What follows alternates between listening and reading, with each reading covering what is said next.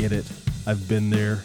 I feel awful stopping class and asking a question, but the feeling is almost worse when you go week by week by week and you realize what you should have asked a question on was really foundational and now you're behind.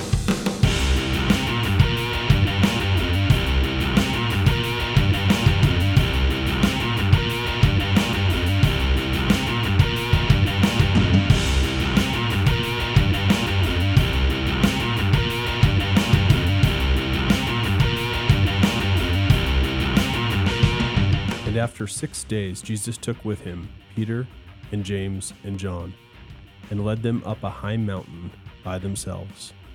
And he was transfigured before them, and his clothes became radiant, intensely white, as no one on earth could bleach them. And there appeared to them Elijah with Moses, and they were talking with Jesus. And Peter said to Jesus, "Rabbi, it is good that we are here. Let us make 3 tents, one for you, and one for Moses, and one for Elijah." For he did not know what to say, for they were terrified. And a cloud overshadowed them, and a voice came out of the cloud, "This is my beloved Son. Listen to him."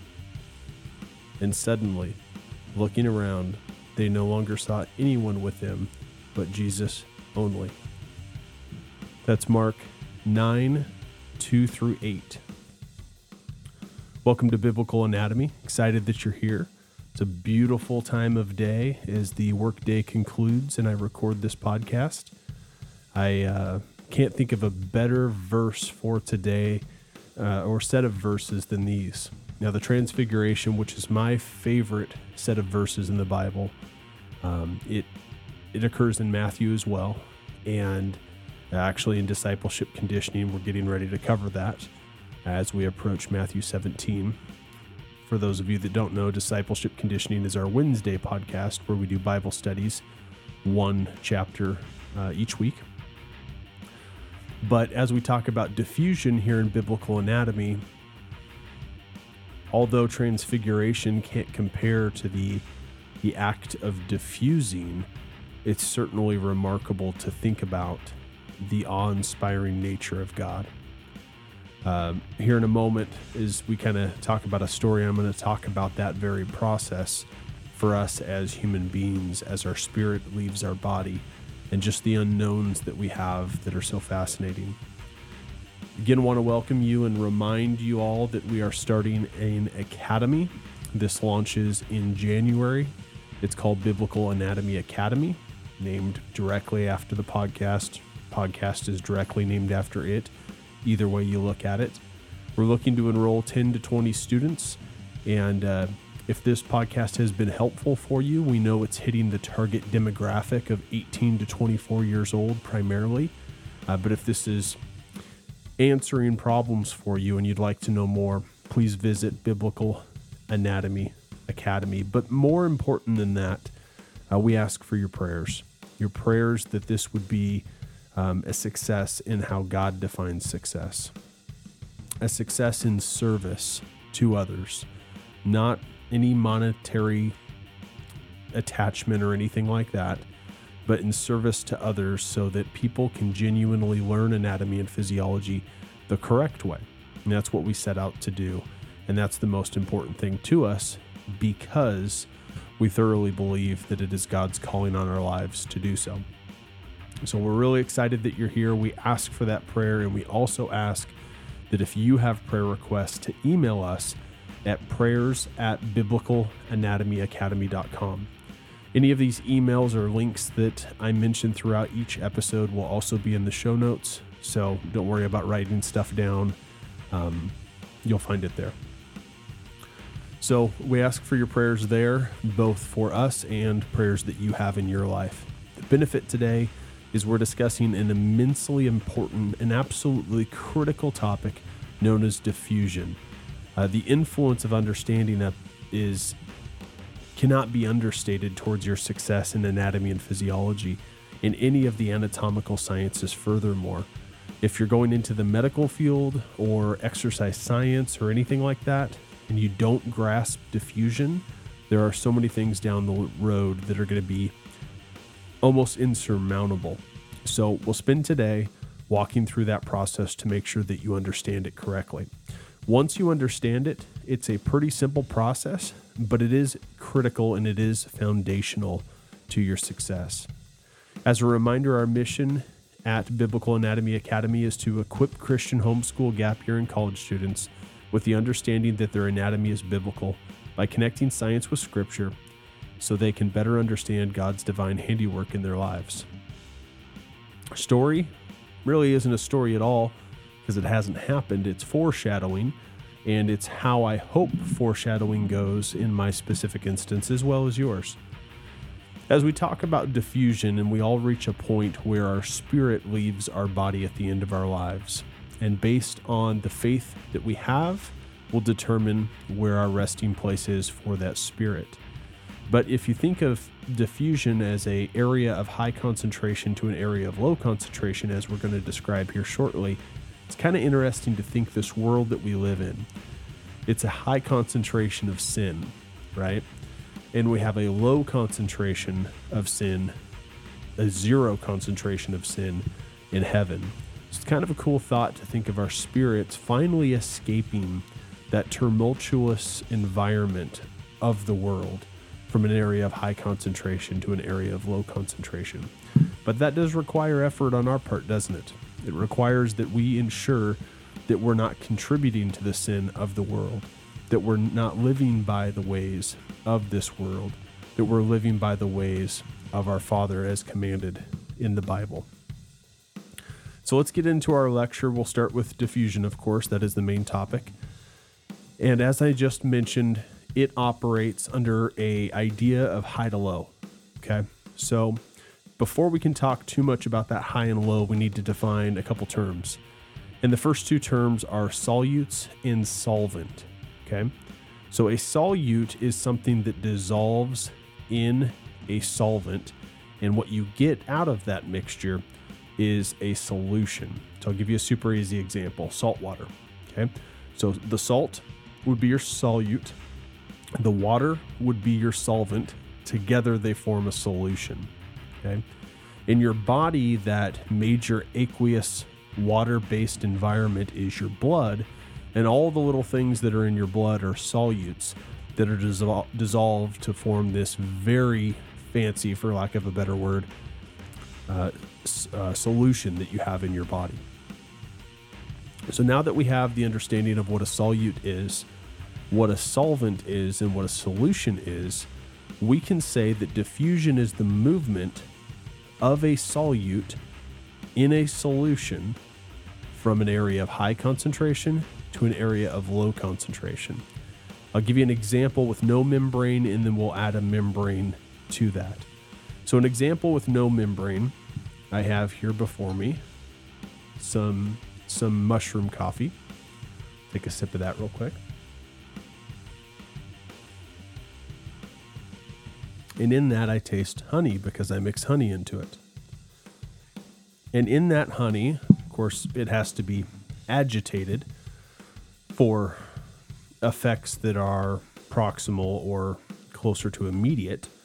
But even if it wasn't agitated, or sugar was used instead of honey, and it's left in the form of a sugar cube at the bottom of your tea or your coffee or whatever, you give that enough time and it is going to completely diffuse.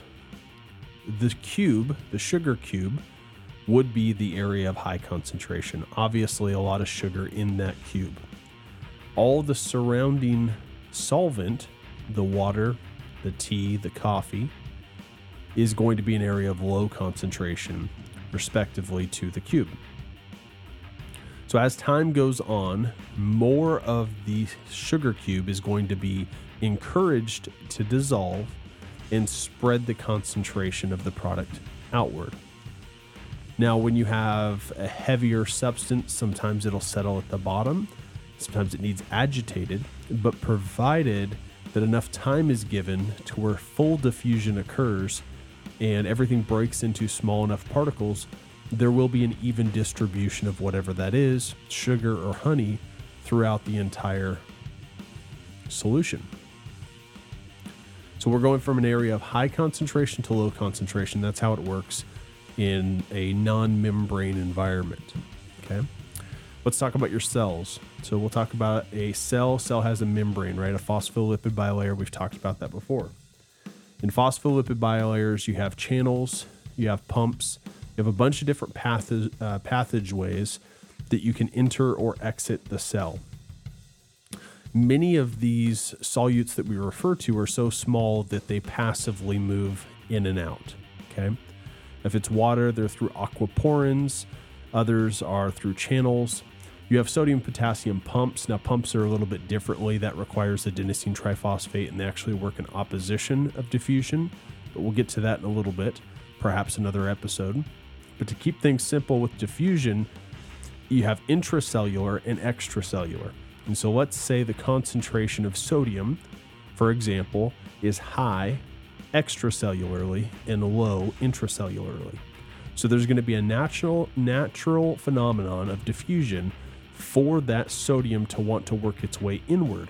And provided the membrane accommodates with passive diffusion, meaning it doesn't require any energy, that sodium will move into the cell. And it will stop when it's reached equilibrium, when the sodium content is the same intracellularly compared to extracellularly. Okay?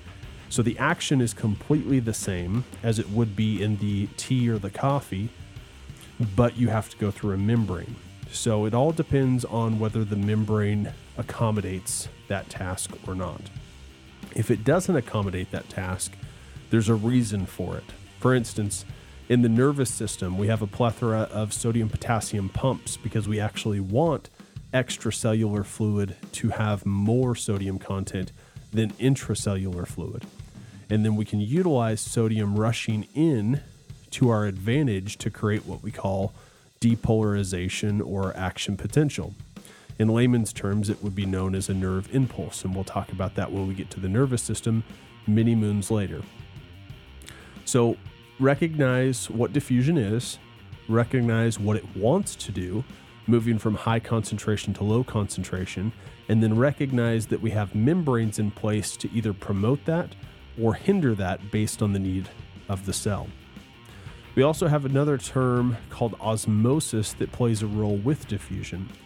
Now, osmosis is opposite. It's related to water, and it moves from an area of low concentration to an area of high concentration. Now, this is confusing right after you just learned that diffusion is high concentration to low concentration. But this is water. This is the solvent, right? Not the solute. So the rules are opposite. A reason being, imagine if you would, you had one big beaker in front of you, and in the middle of that beaker, you have a membrane, okay? That membrane, we're going to say, is permeable to allow for diffusion occur.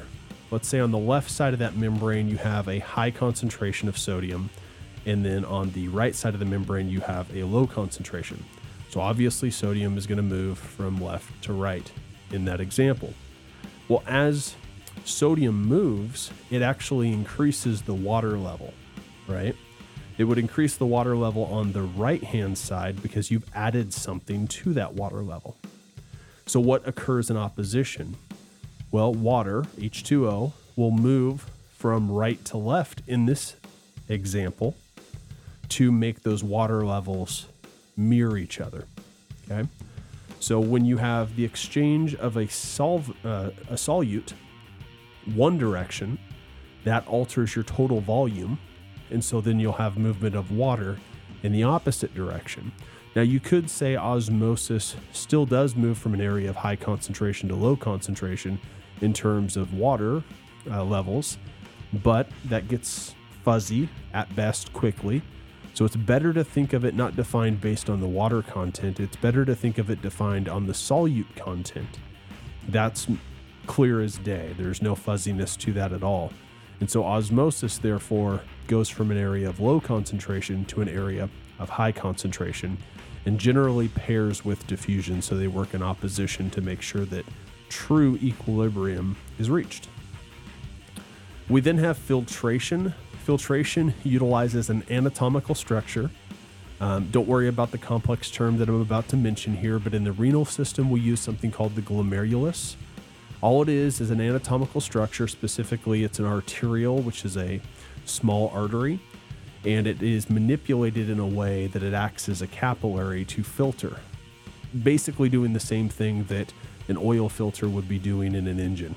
Okay, we're trying to separate different solutes from the solvent, from the total solution.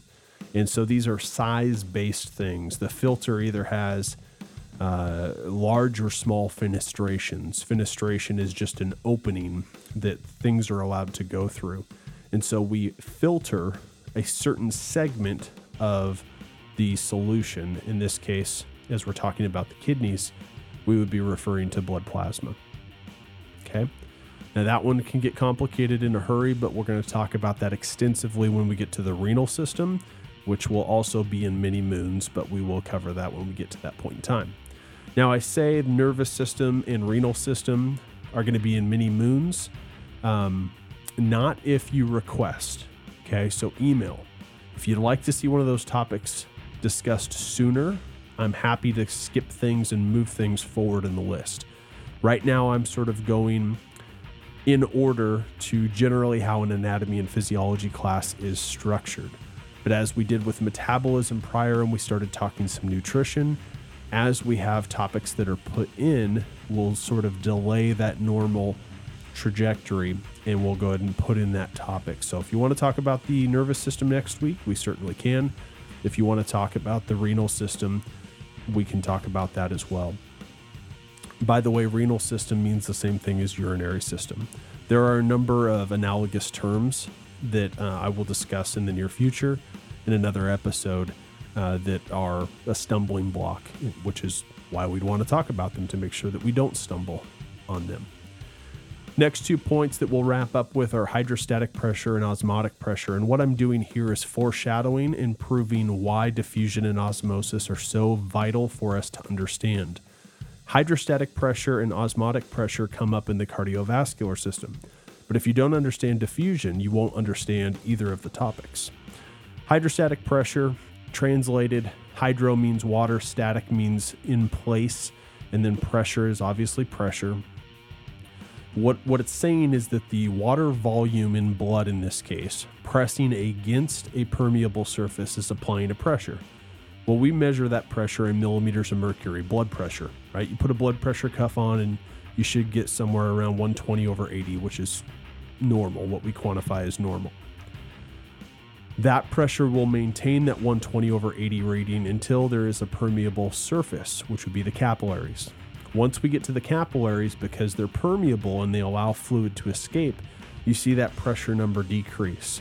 And you see the movement of plasma from an area of high concentration to low concentration because there is that permeable nature. That's important to note as we kind of go back a little bit. We've mentioned permeable membranes for cells. Again, if it's not permeable, you can still have an area of high concentration to low concentration, but not have diffusion occur, like in the instance of the neuron that we mentioned earlier. So that's hydrostatic pressure. In opposition of hydrostatic pressure would be the movement back where there's an attraction. Now, I've never really enjoyed that they call it osmotic pressure. It's kind of a misnomer. It really should be called osmotic attraction because it's not a physical force that is applying pressure on anything. It is an attraction basically of solutes that are left in blood, chemically attracting solutes that are outside of blood, sort of a positive-negative relationship that draws fluid back within. And it's actually a really efficient system. It brings about 90% of the total fluid volume back in. But again, if we don't understand diffusion, we're going to have a really difficult time sort of biting off a piece of the pie known as hydrostatic pressure or osmotic pressure. And so we need to get that concept through, okay? So we will talk about hydrostatic pressure and osmotic pressure when we get to the cardiovascular system. I've now foreshadowed on 3 different systems that we'll talk about in the future. But replay this as much as you need to make sure you understand diffusion.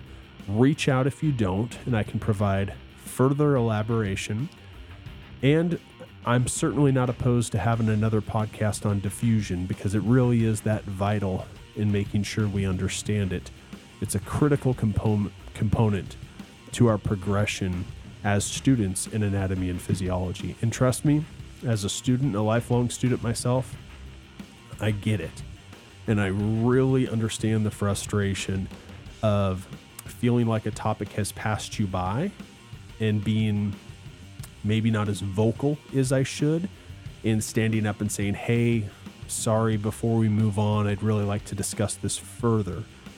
Now, in a traditional lecture hall, you are kind of allotted a certain amount of time, and many of us that are a little on the shy side or the introverted side don't want to hold class up. Here, we have a synchronous and asynchronous format to our classes, and someone, myself, who's made themselves readily available to you. And so there's really no stopping the train or holding things up. I want to make sure that your questions are answered. Even if you're listening to this podcast in 3 years, reach out to the email. It'll still be active.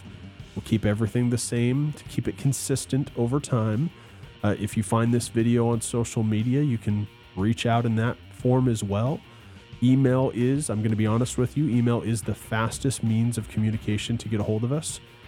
So that's what I would encourage, but there are many ways that you can get a hold of us. My point, my emphasis is really, I get it. I've been there. I feel awful stopping class and asking a question, but the feeling is almost worse when you go week by week by week and you realize what you should have asked a question on was really foundational, and now you're behind. And if I'm being completely honest with you, I've gone through entire classes that way where I had my light bulb moments in the next semester's version of the class or the semester after that. And I was thankful I had the light bulb moment, but I also was like, man, life would have been a lot easier had I just raised my hand in that instance. So please, I urge you, I encourage you to reach out if you have those types of questions. So that's Diffusion. As a reminder, we are self-sponsored, biblicalanatomyacademy.com. If you reach out through biblicalanatomy.com, we should have everything pointed to where you'll arrive at the same place. I know people have a tendency to Google things these days. So if you type in Biblical Anatomy Academy in Google rather than through the URL, you'll still arrive at the same place. The top two links are us. One is specifically our academy, and the other is our main homepage, our landing page. But if you're looking for classes, either one gets you in the right spot. Both of them are us. You can tell with our logo and in the way we've written things of that nature. We do appreciate your support. You can support us by attending one of our courses. You can support us by reviewing the podcast. You can support us by referring the podcast. But more than anything else, as I mentioned in the beginning of the show, you can support us with your prayers. We appreciate them. Take-home message for today is that diffusion is critical to the advancement in the anatomical sciences. It is the foundation of numerous processes through the body. It really is. It really is something that you need to make sure you have down today. And if you don't have it done today, replay the episode, do it as many times as you need. That's the beauty of technology, the pause, rewind, all that stuff. And if you still don't have it down, reach out and I'll walk you through it. Not a problem. And as we always do, let's please conclude with the Lord's Prayer. Pray then like this: Our Father in heaven, hallowed be your name. Your kingdom come, your will be done, on earth as it is in heaven. Give us this day our daily bread, and forgive us our debts, as we also have forgiven our debtors. And lead us not into temptation, but deliver us from evil. Amen.